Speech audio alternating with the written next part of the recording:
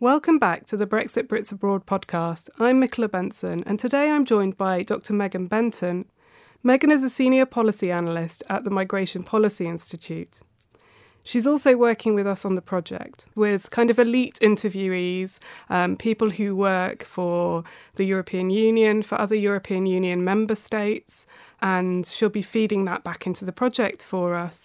So what I wanted to do today, though, was to talk to Meghan a little bit about the new report that she's authored for the Barrow Cadbury Foundation.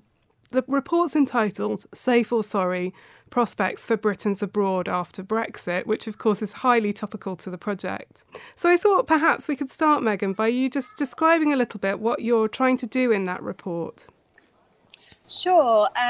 Nice to talk to you too. Well, the motivation for this research was really that we felt that the issue of UK nationals in the EU after Brexit was being treated as a kind of second order issue. And I guess we hatched the idea sometime at the end of last year, which was probably around the time that you also started thinking that it was a bit of an under-researched area.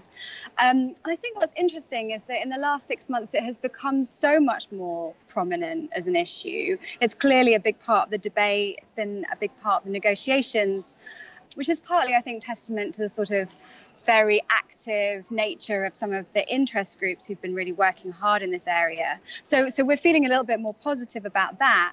But what we wanted to do with the paper was look behind the headlines and behind the sort of discussions about progress on the deal and look at actually what the prospects are for the UK population. So what do we know about them? What are their characteristics?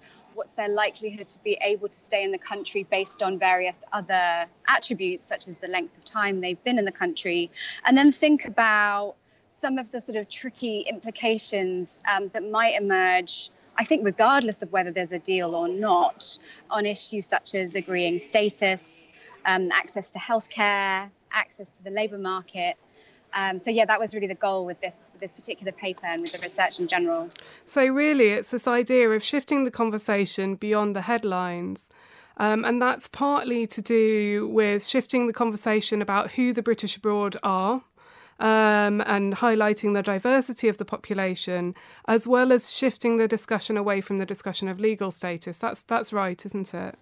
Yeah, absolutely. I mean, I think that, as you yourself have said, there's been a lot of focus on retirees as if they're, the extent of the UK population. And really what we found is they're extremely diverse. And I can talk a little bit more about that in a minute.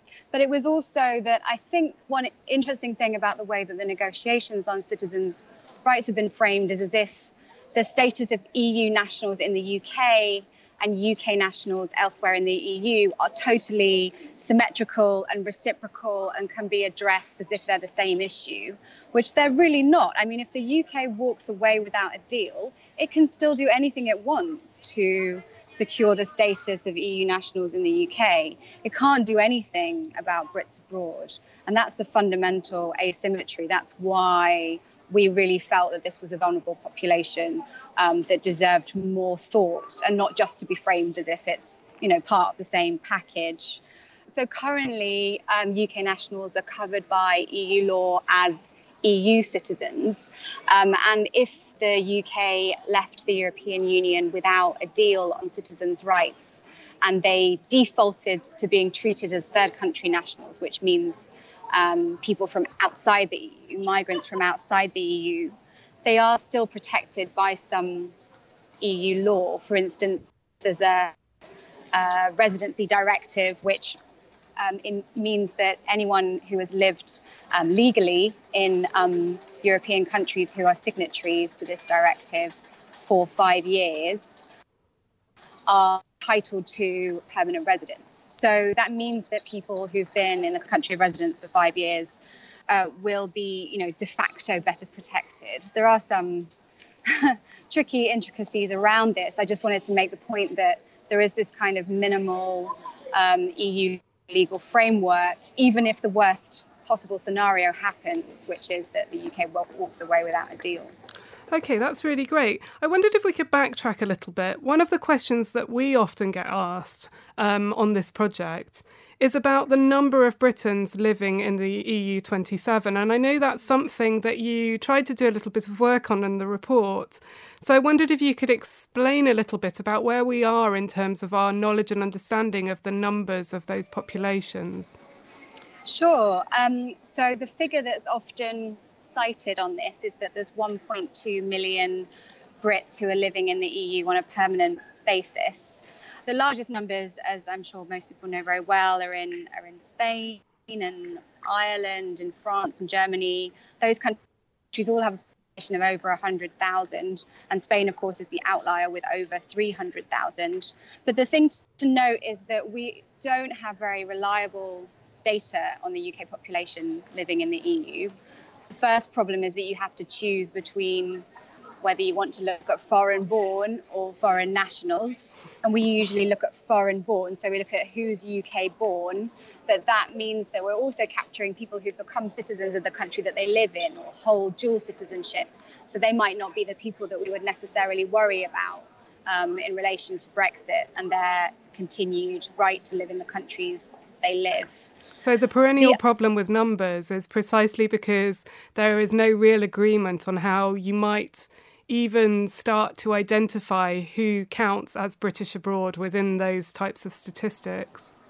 That's one of the problems. There is an even greater problem, which is that most national data sets will only collect data on permanent residents and people who have registered, usually with the local municipality.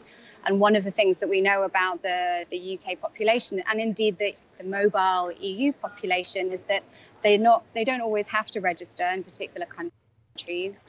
They don't always have a very good incentive to register or really understand that they should register. And we have no idea really what the extent of under-registration is. So all these people who are just not counted by any of the official figures. So it's quite possible that the population is larger than the official estimates suggest.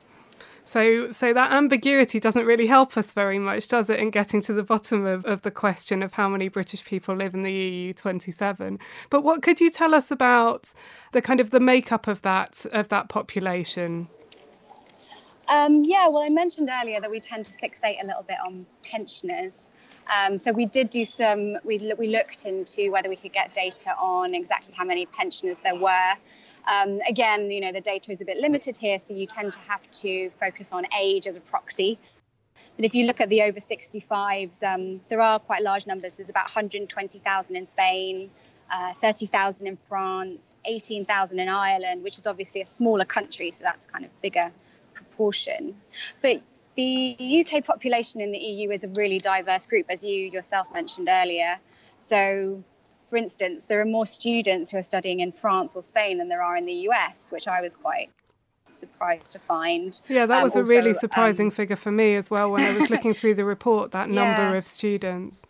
I mean, it's a small number if you think about the UK population as a whole. So in France, for instance, it's just under 4,000 per year, though. I mean, that's registered in one academic year. So it's a small population, but it's a really important population, ones we shouldn't forget about.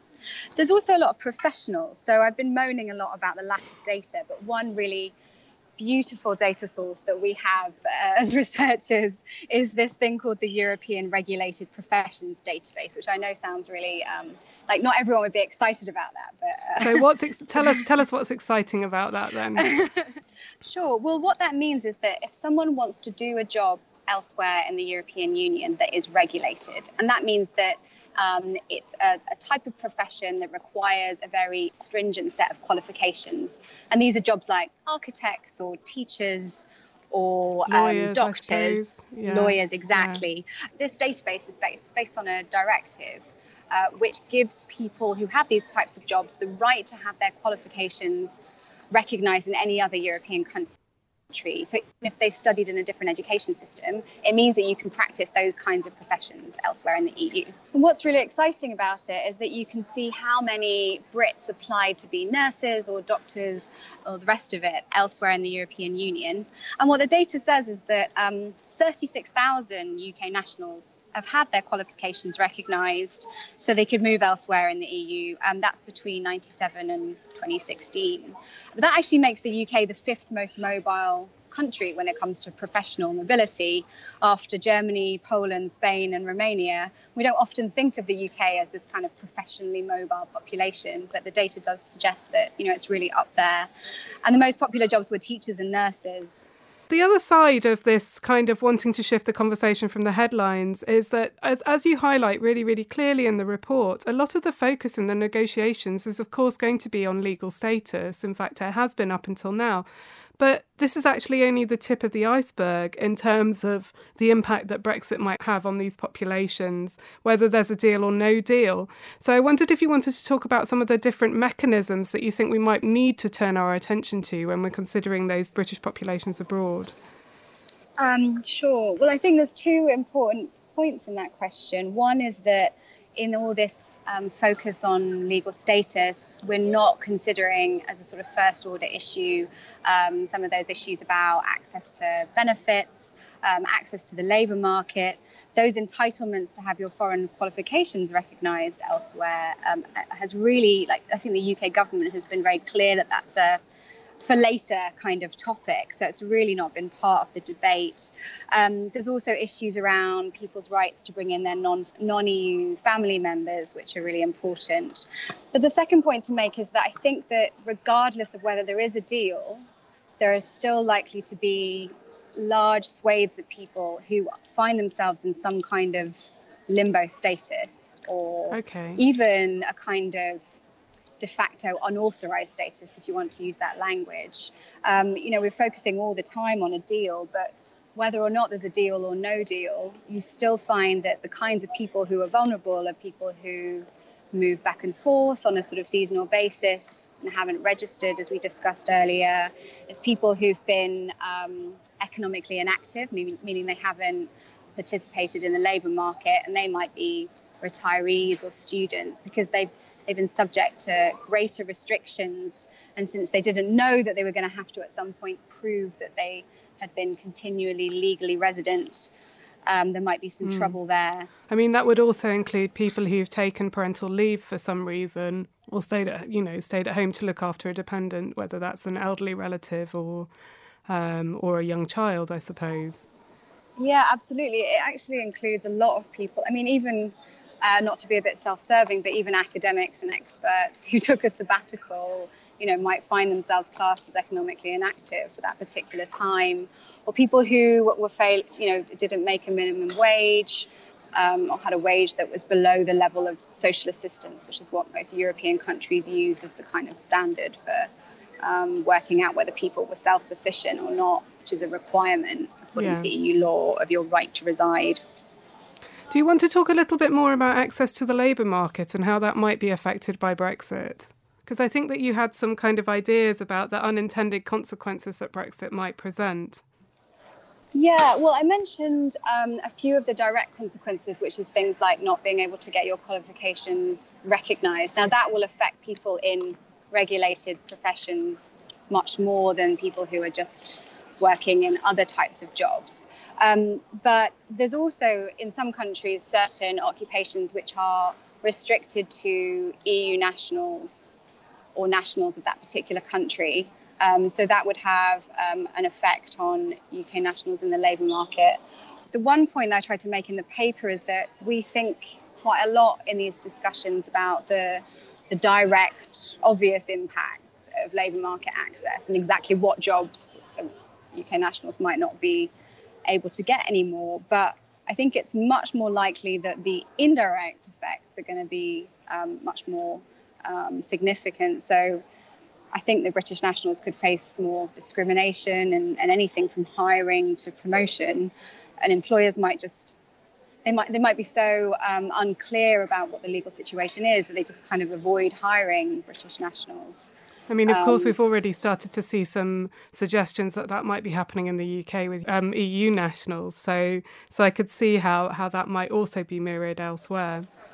Yeah, and I think the extra thing that's happening elsewhere is that there's a bit of anger towards the UK, and it's almost not very cool to be at all British. So some firms might be trying to kind of downplay the role that UK nationals play as employees. So if you had to quickly summarise what you think the prospects are for Britons living in the EU27 going forwards, what would you say?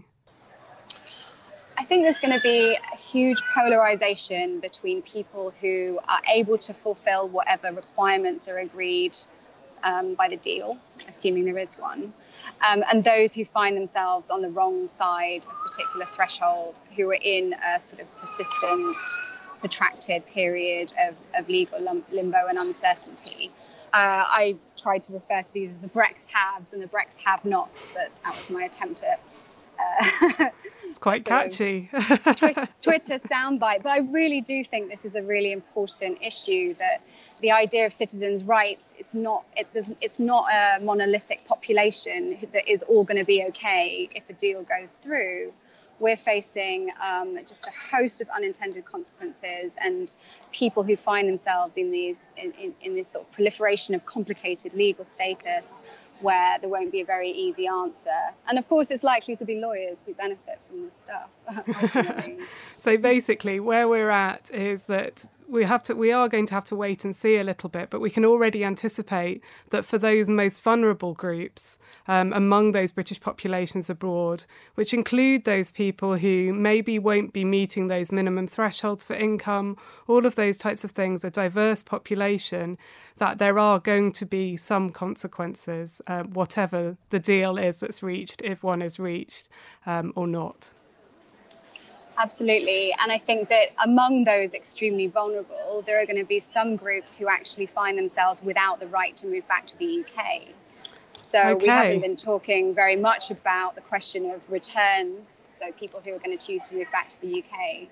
But the people who, for instance, live in a country where if you have a UK national who's married to a non-EU national, currently has the same rights as a mobile EU national under EU law, they will find themselves in an extremely vulnerable population, because even if the UK national would get the right to stay in the EU, their family member might not, because of income thresholds, for instance, or other restrictions that countries pose, age restrictions even in some countries. Yeah. And then if they couldn't then move back to the UK, because the UK also imposes an income requirement of £18,600, I think, they're just going to be stuck kind of in extreme limbo, and those are the sort of the really vulnerable groups and families. Yeah, these are people whose partners would not then necessarily have the right to join them in the UK, is what you're talking about as well. So they could find themselves on a very tricky ground. Well, that's been great, Meghan. Thank you very much for joining us from Barcelona Airport. That explains some of the blips in the recording for anyone who's wondering. And thank you very much for taking the time out of your day to talk to us today. It was lovely to talk to you. Thanks very much for having me on. No problem at all. Thank you for listening to the Brexit Brits Abroad podcast. If you've enjoyed what we've been talking about today and want to find out more, check out our website www.brexitbritsabroad.com, or you can follow us on social media via Twitter @BrexpatsEU and on Facebook. And don't forget to subscribe to our podcast on iTunes. And I'll speak to you again soon.